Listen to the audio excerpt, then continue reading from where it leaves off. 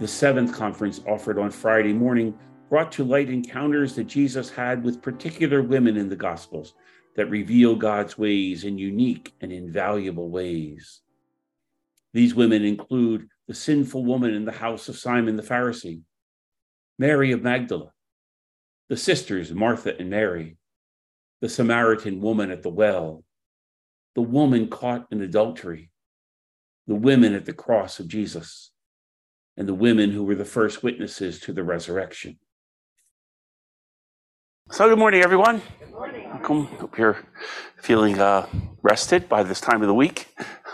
Maybe a little bored. Let's see what happens.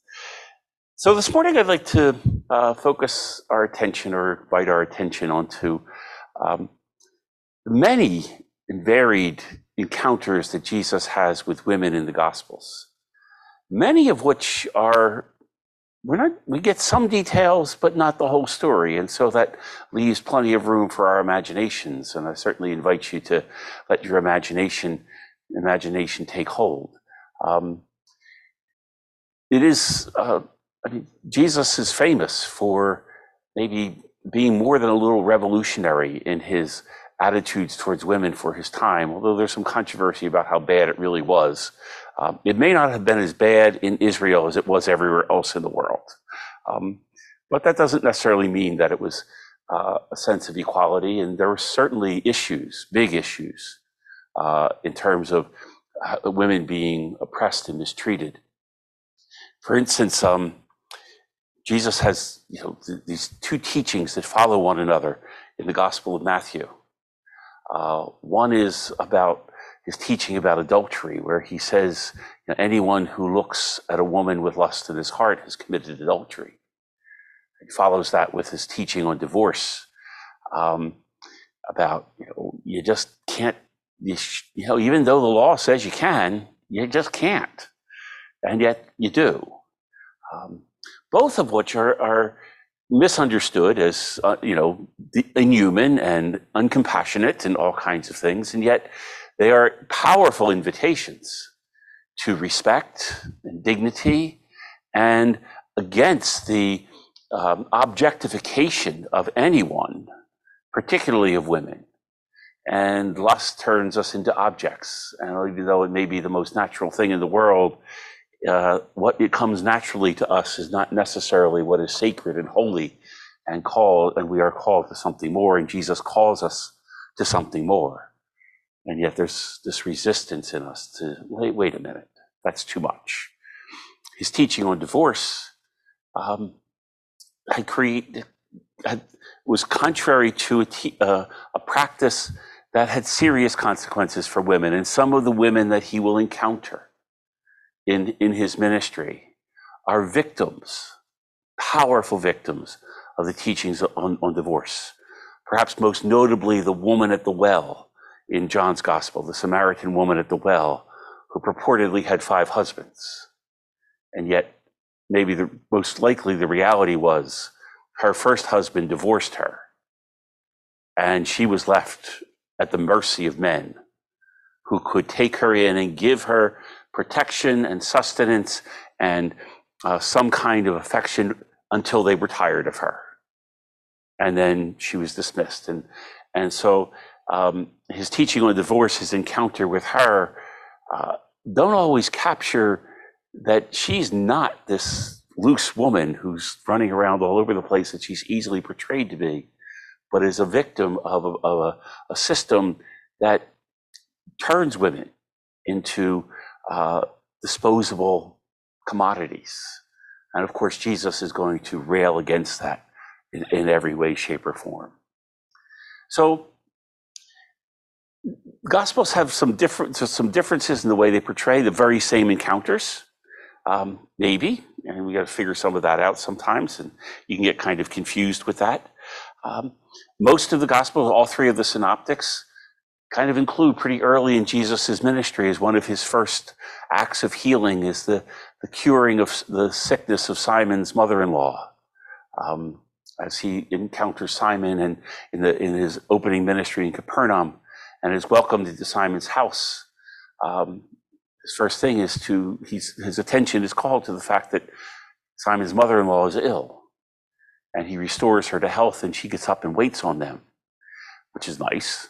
But it also implies that Simon if he had a mother-in-law, he had a wife, whom we never meet. Raising all kinds of interesting questions about who and what was the wife of Simon Peter invited into in this whole mystery of salvation. What role did she play? Where was she? What did she do? And I think, again, sometimes our imaginations are challenged more than anyone else. Again, all three of the synoptics relate in some way, shape, or form the combination of Jesus being called by Jairus, or the synagogue official, to come to his home because his daughter is ill. His 12-year-old daughter is ill. And on the way there, Jesus encounters this mysterious woman from the crowd who just wants to touch the hem of his garment, after she has exhausted her savings trying to be healed of an affliction that not only must have been incredibly debilitating and painful, where you can't stop bleeding, but rendered her consistently ritually unclean and contaminating everyone around her. They all talk about her sneaking up behind him and reaching out to touch the tassel of his cloak. And he feels the power going out of him. Her faith is raised up as someone who exemplifies of what faith can do. And Jesus praises her for her faith. And her faith heals her. But it's not in a sense, she's relegated to expressing her faith in a secret way, in a hidden way. Yes, she becomes visible, but hidden in shame, she has to reach out for healing. And there may be something there that speaks about how women are invited or called or forced to exercise faith and express faith, sometimes in secret rather than openly. Something like that. I think all three of the synoptic gospels tell the story of the mother of Zebedee's sons, who may be Salome, who may have even been the sister of Mary, the mother of Jesus. We don't know. But at one point in the ministry of Jesus, it is she who approaches Jesus, asking that her sons be given positions at his right and his left hand. And that may not be fair, because it's all the synoptic gospels kind of suggest James and John put her up to it. She's not necessarily just advocating for her sons like a good Jewish mother. She may have actually been complicit or enlisted by her sons to do something that they knew they would never get away with. And the other 10 don't let them get away with it. But it does evoke the teaching about this is not about places of honor. The place of honor in this ministry, the place of honor in the reign of God, is not exalted. It is in the lowest place, the humble place. And so there's an invitation to turn everything over. And all of the Gospels have a story about a woman anointing the feet of Jesus with very expensive aromatic perfume or nard or something. Three of them, Matthew, Mark, and John, located in Bethany. And John has the clearest chronology of that, is that it follows the raising of Lazarus. Immediately follows the raising of Lazarus, and it is Lazarus' sister Mary, who, out of sheer gratitude, as they are hosting Jesus to dinner after he has raised their brother from the dead, Martha is serving at the table. Lazarus sitting there wondering, what on earth just happened to me and why am I here? This is nice, but maybe it was better off before I came back, but here I am. And Mary enters in with the very expensive nard, and wordlessly, as Mary famously is, wordless, she makes this extravagant gesture. And such an extravagant gesture that she's scandalizing some of the disciples that are there. That's incredibly expensive. jar of ointment that you've just shattered and are pouring it over his feet. But one of the great lessons of this is, can there be a gesture that is too extravagant to acknowledge what has been done for us in the gift of life, in the gift of risen life, in the gift of being called into communion with each other and with all of creation and with the very creator of the universe? It's these extravagant gestures that show up a couple of times, particularly in those things that sometimes, to me, as a man watching this happening, I am embarrassed by them, because there's no way I'm doing that. And yet Jesus allows them to happen. He praises Mary for that, despite the protest that something more practical should have been done. Like maybe we should have made a donation to the local food bank rather than breaking a jar of perfume and having your feet washed. Maybe we should have opened a scholarship fund to educate dead men or something like that. No, it's this extravagant gesture that has no value whatsoever, except it has infinite value. And maybe there's something incredibly powerful and deeply feminine about the idea that sometimes a gesture that has no practical value whatsoever has infinite value, an infinite meaning. And maybe stepping away from the practicalities of life and the problems to be solved and entering the great mystery that is incomprehensible can only be responded to with an extravagant gesture that has no practical value whatsoever. Maybe there's something to that. I don't know where I would ever do that. I haven't really found that. But maybe there's something to that. Luke's gospel tells that story in a very different way. I assume that they're the same story, or maybe they're two separate stories. But Luke's gospel has this extravagant gesture by a woman coming from the woman who's known as sinful. We heard this story last night in the reconciliation service and read it and had it proclaimed. That Jesus has gone to the home of Simon the Pharisee. In other synoptic gospels, it's Simon the leper, whatever that means. Simon's in there, and actually, this is something because picturing that scene has always been a little confusing. Like, wait a minute, you're in somebody's house and strangers are just barging in and interrupting the meal? How is this working? And I've read some things about that, and that these kind of gatherings were a little bit more open than maybe what we would have. But you may have noticed, I did, and noticed it maybe for the first time, and after 50 some years of looking at that scripture very often, that Jesus is invited to the home of Simon the Pharisee. And this is a formal dinner. This is it's their version of a high-class dinner party, which meant that and it says Jesus reclined at table. I don't know how you do that. I don't know how you lay down and eat, but apparently this was the way you did it, especially if you were having a luxurious meal with a very special guest of honor, and everyone is supposed to be honored as a great guest. And so the table would be set up, and the guests would be reclined, prone, with their faces in their food, and their feet out in the back. And then it says that the woman comes up behind Jesus.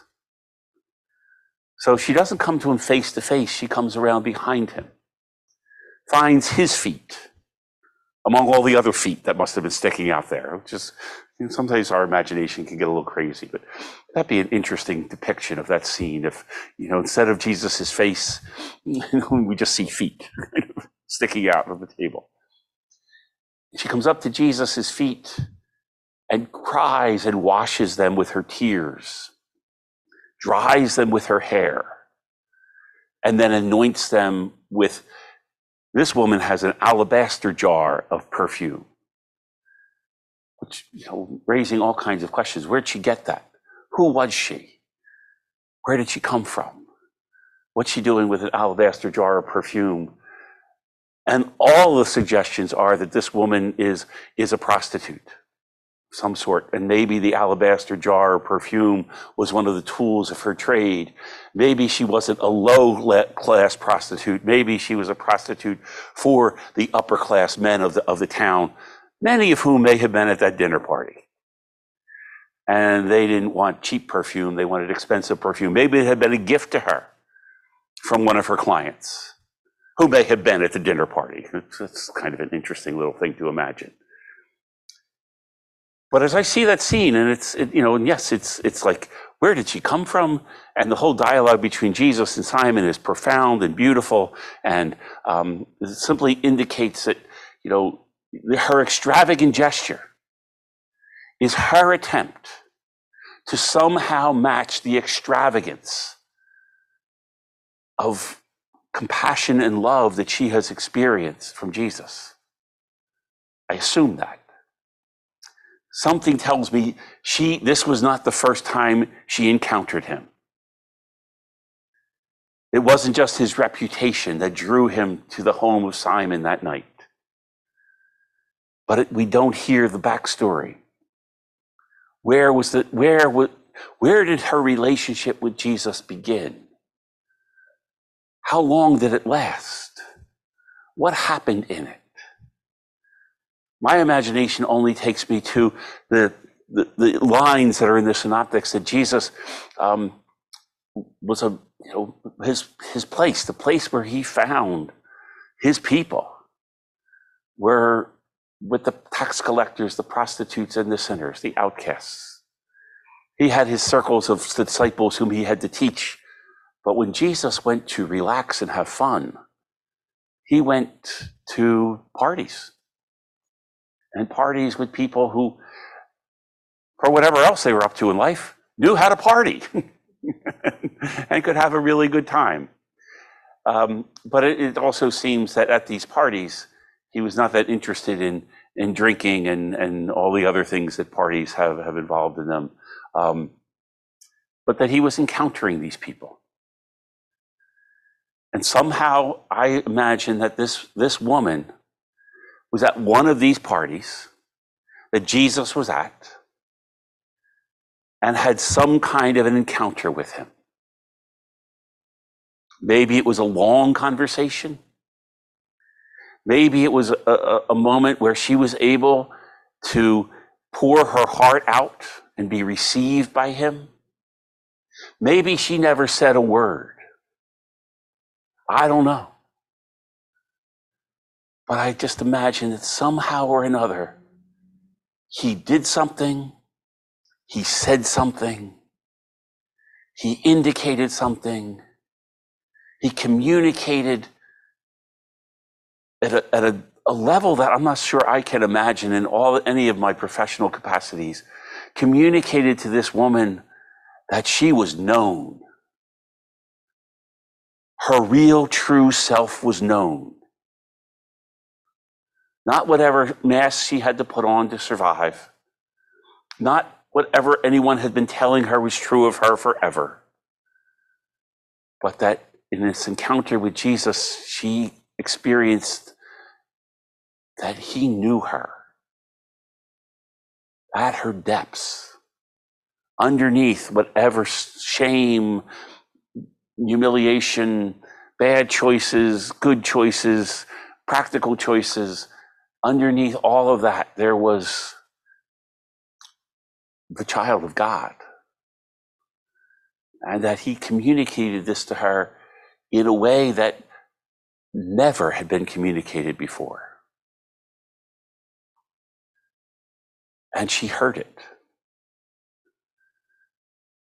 It may have been a 30-second encounter. It may have been 30 minutes. Maybe it was a long conversation.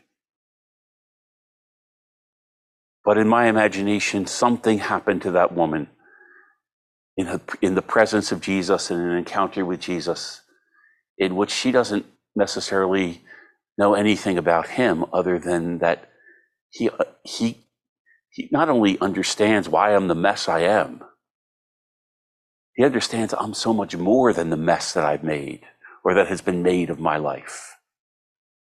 He has found my essence. He has found the depths of my being. He has found my true self and has communicated that it is beautiful and loved and eternal and worthy. And I don't know, this somehow or another, this encounter, which may have been days or weeks before this moment in the house of Simon the Pharisee, but somehow or another, this just kept welling up within her. And she hears that Jesus is in town again. And planned, not so planned, it's a pretty risky, challenging thing, but she puts herself out where she's going to be judged and ridiculed and laughed at and put down and shoved aside, everything she's used to. Only on this night, none of that is going to stop the person that she now knows that she is from responding to the one who knows her in the most extravagant way she can muster. Simply to say, here's who I am. Here is who I am. And who I am is just bursting with gratitude, with extravagant joy, with appreciation, and with love. And sorry, a Hallmark card isn't going to do it for me. You get this whole treatment.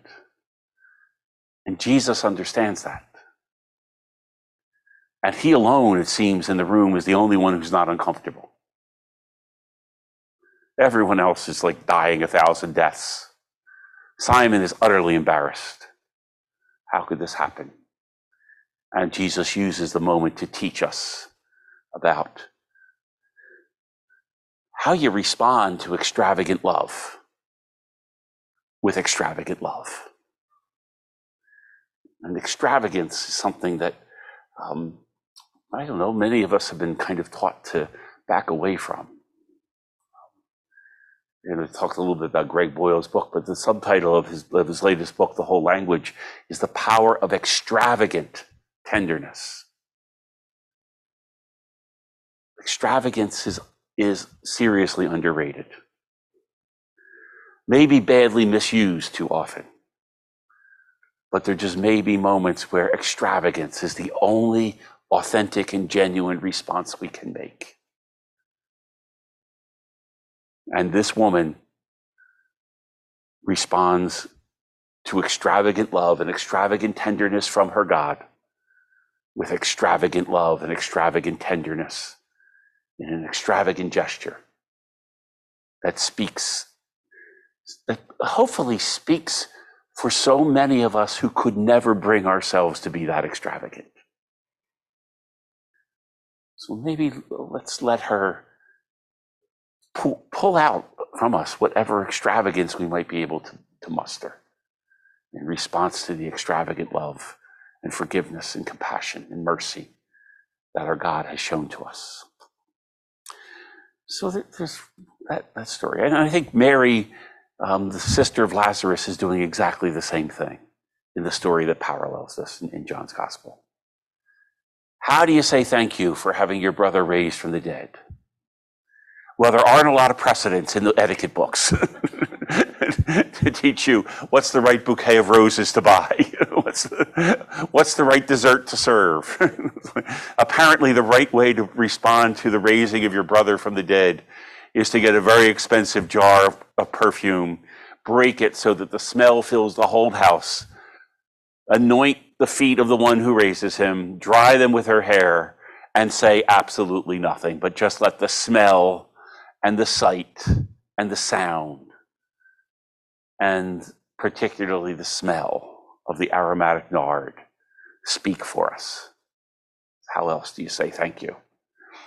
The only closest thing I notice in the Gospels to this is another story, although it has no women in it, from what I could tell. I just find it a striking story, and it drives me nuts that it's often put out as like, this is a reading you should use on Thanksgiving Day because it's all about Thanksgiving. Yeah, maybe it is. It is a lot about Thanksgiving. It's more than that, but there is a lesson of Thanksgiving in it. It's a story where Jesus heals the 10 lepers. He's on the border between Judea and Samaria, and 10 lepers cry out to him, asking for healing. And he tells them to go and show themselves to the priest at the temple, and then do whatever they tell you. And they start their way there, and they are healed, and they notice that they are healed. And 9 of them keep going. And this is what drives me crazy about this reading being used on Thanksgiving, is that they are accused of being ungrateful. No, they're being obedient. They're doing what they were told to do. The one who returns is a Samaritan. And of course, he's free to return because he doesn't give 2 hoots about the temple and the priests in Jerusalem. Could care less about them. But he returns to Jesus, and there he shows what gratitude looks like. He throws himself on the ground, praising God. This is the thing. I think sometimes we get caught up in gratitude, that it's a transactional thing. If someone does something nice for me, I have to do something nice for them. That's how I show my gratitude. If I receive something, I better send a thank you note.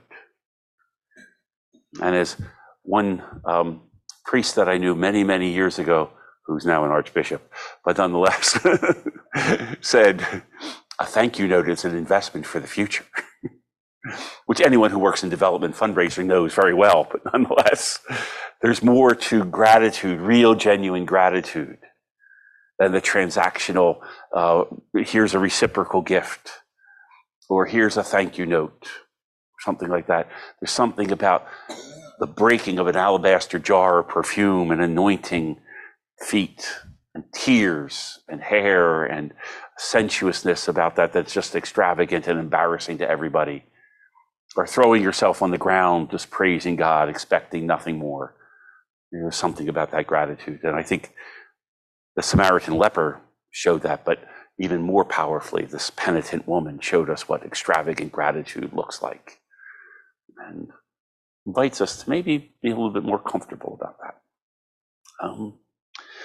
See what else we have. Yes, we got another very interesting and puzzling encounter that Jesus has with women, are with the sisters Martha and Mary. And they show up in the Gospel of Luke, and they show up again in the Gospel of John. And no one's sure whether they're the same Martha and Mary, but I'm sorry. What are the chances? That there are 2 single women living together who are sisters named Martha and Mary, who are friends of Jesus somehow, or become friends of Jesus. It's a little bit out of sequence. In John's Gospel, they are the sisters of Lazarus. They live in Bethany. They are all friends of Jesus. In Luke's Gospel, it doesn't say anything about that, so we might have to infer some of that. Maybe it was this encounter in Luke's Gospel where they become friends of Jesus, even though Lazarus isn't in the picture overtly. And I've always had this image of Martha, because the Marthas of the world drive me crazy. I've gotten in a lot of trouble talking about Martha and Mary.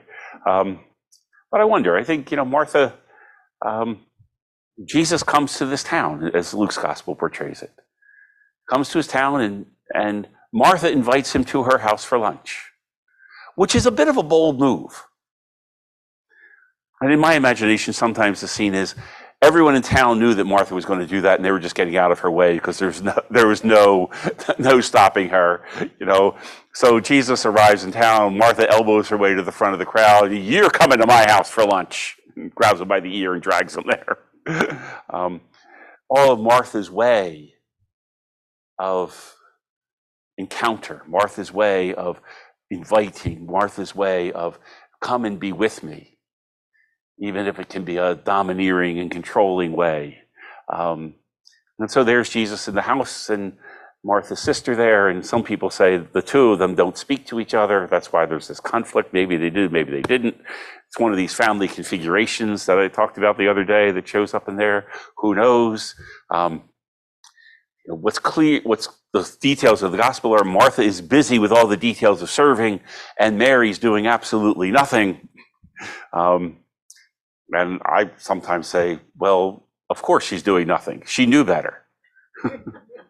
Had she tried to do anything, it would have been wrong and would have been corrected. So the path of least resistance was to do nothing. And even with that, she gets criticized. And there's this repartee between Jesus and Martha, which is uncomfortable. Really? What's that like? Is he putting her down? Is he, inviting this Mary's chosen the better part? What on earth does that mean? What's going on here? There has to be more to that story. There has to be. What did Martha say after Jesus said that to her? I'm sorry, a spoon flying across the living room comes to mind. Maybe she does erupt in some kind of emotion. That's a whole mixture of all the emotions of anger and sadness and shame and fear. Maybe she's crashed into her own sense of utter inadequacy that she's trying to overcompensate for. Maybe all that's going on. Mary's saying, maybe loving it a little bit too much. But maybe Martha explodes, maybe, and allows her true self to come forth instead of trying to be superwoman. She becomes vulnerable and scared and maybe a little sad. And maybe there's that moment where that's the better part. Maybe this encounter with Jesus freed Martha from the role that she had assigned herself in order to be who she really is. So we play the story out a little bit. This explosion. Martha is set free by this release of pent-up frustration that she's trying to keep contained. This sense of, if ever I'm not completely and totally adequate, everyone will know I'm utterly inadequate. And now she's called out for her inadequacy.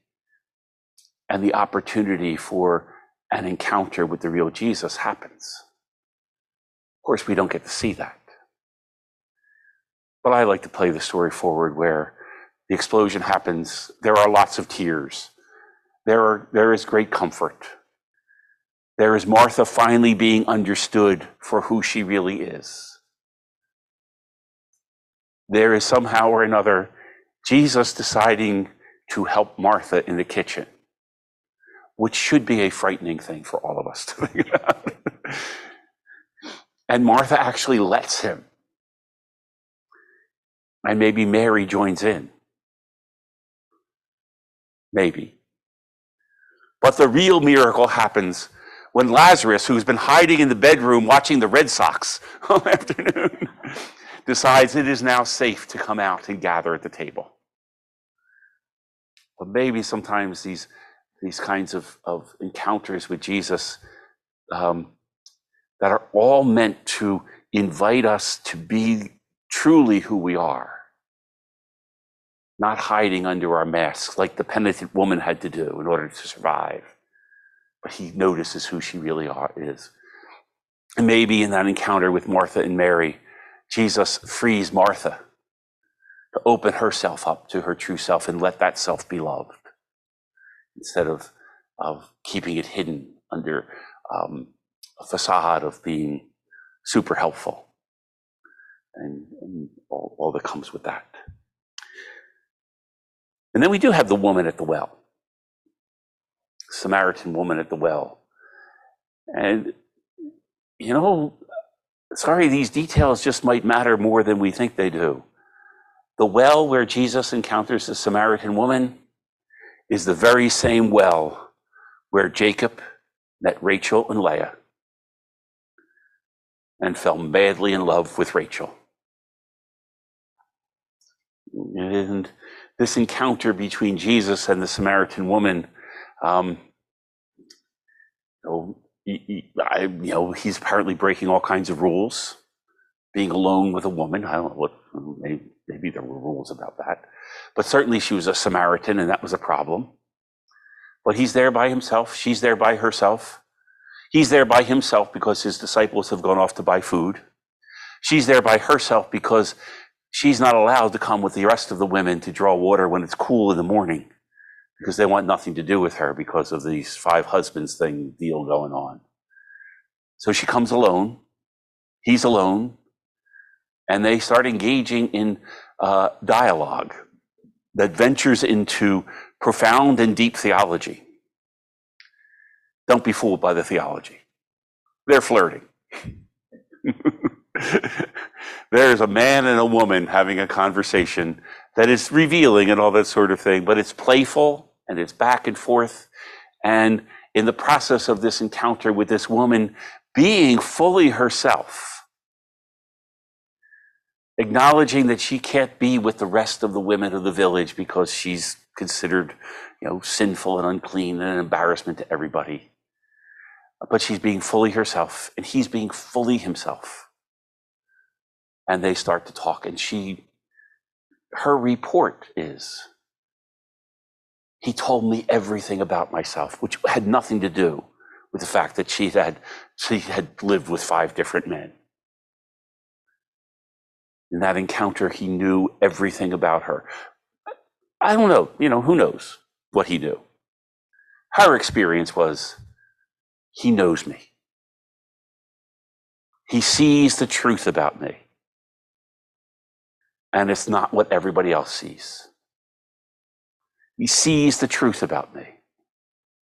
It's not even what I see. He sees underneath. Again, all the games I've had to play, all the roles I've had to assume, all the masks I've had to put on, the strong, funny, humorful mask that is hiding an enormous amount of pain. Well, I didn't cry with him, I laughed. But he got it, he understood it. He knows who I am better than I know who I am. He's worth my faith. He's worth my love. And she goes forth and tells everybody in town, come and meet someone who told me everything about myself.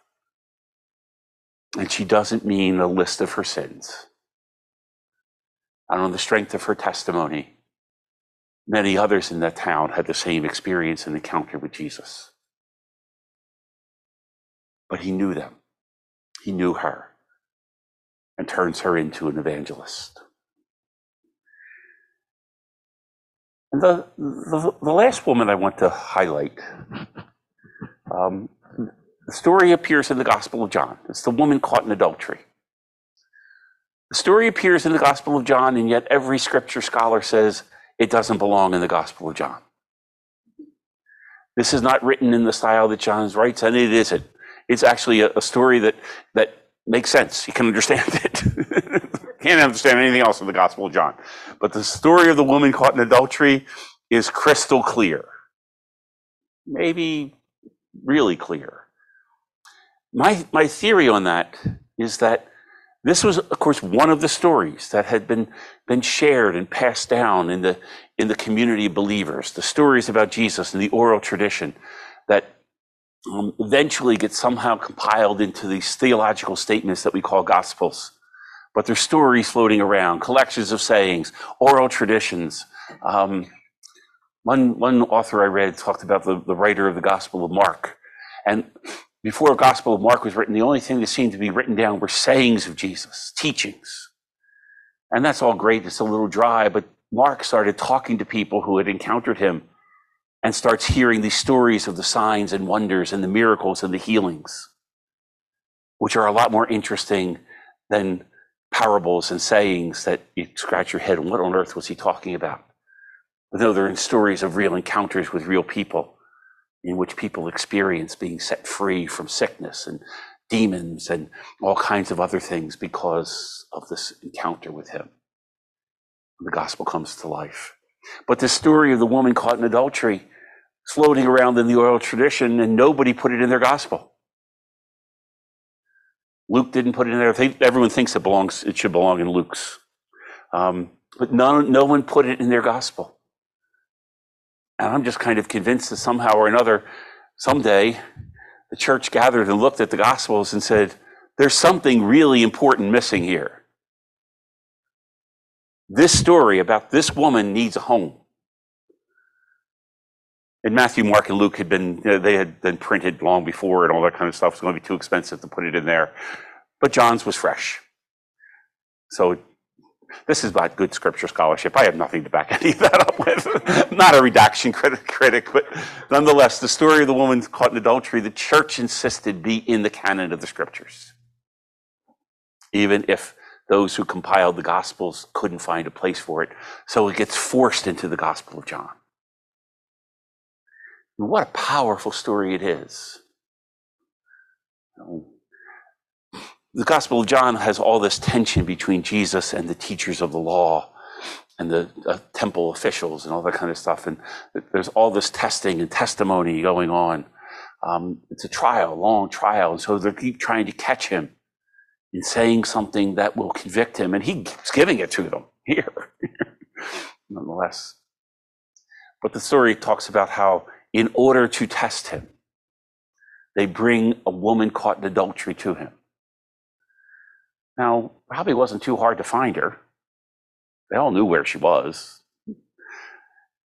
Her partner isn't there, that's clear. She's the only one being condemned, but she's dragged out, not only objectified as someone who is probably a prostitute already being objectified, but now she's being exploited all the more. She's being used to test Jesus. There's no righteousness in any of this.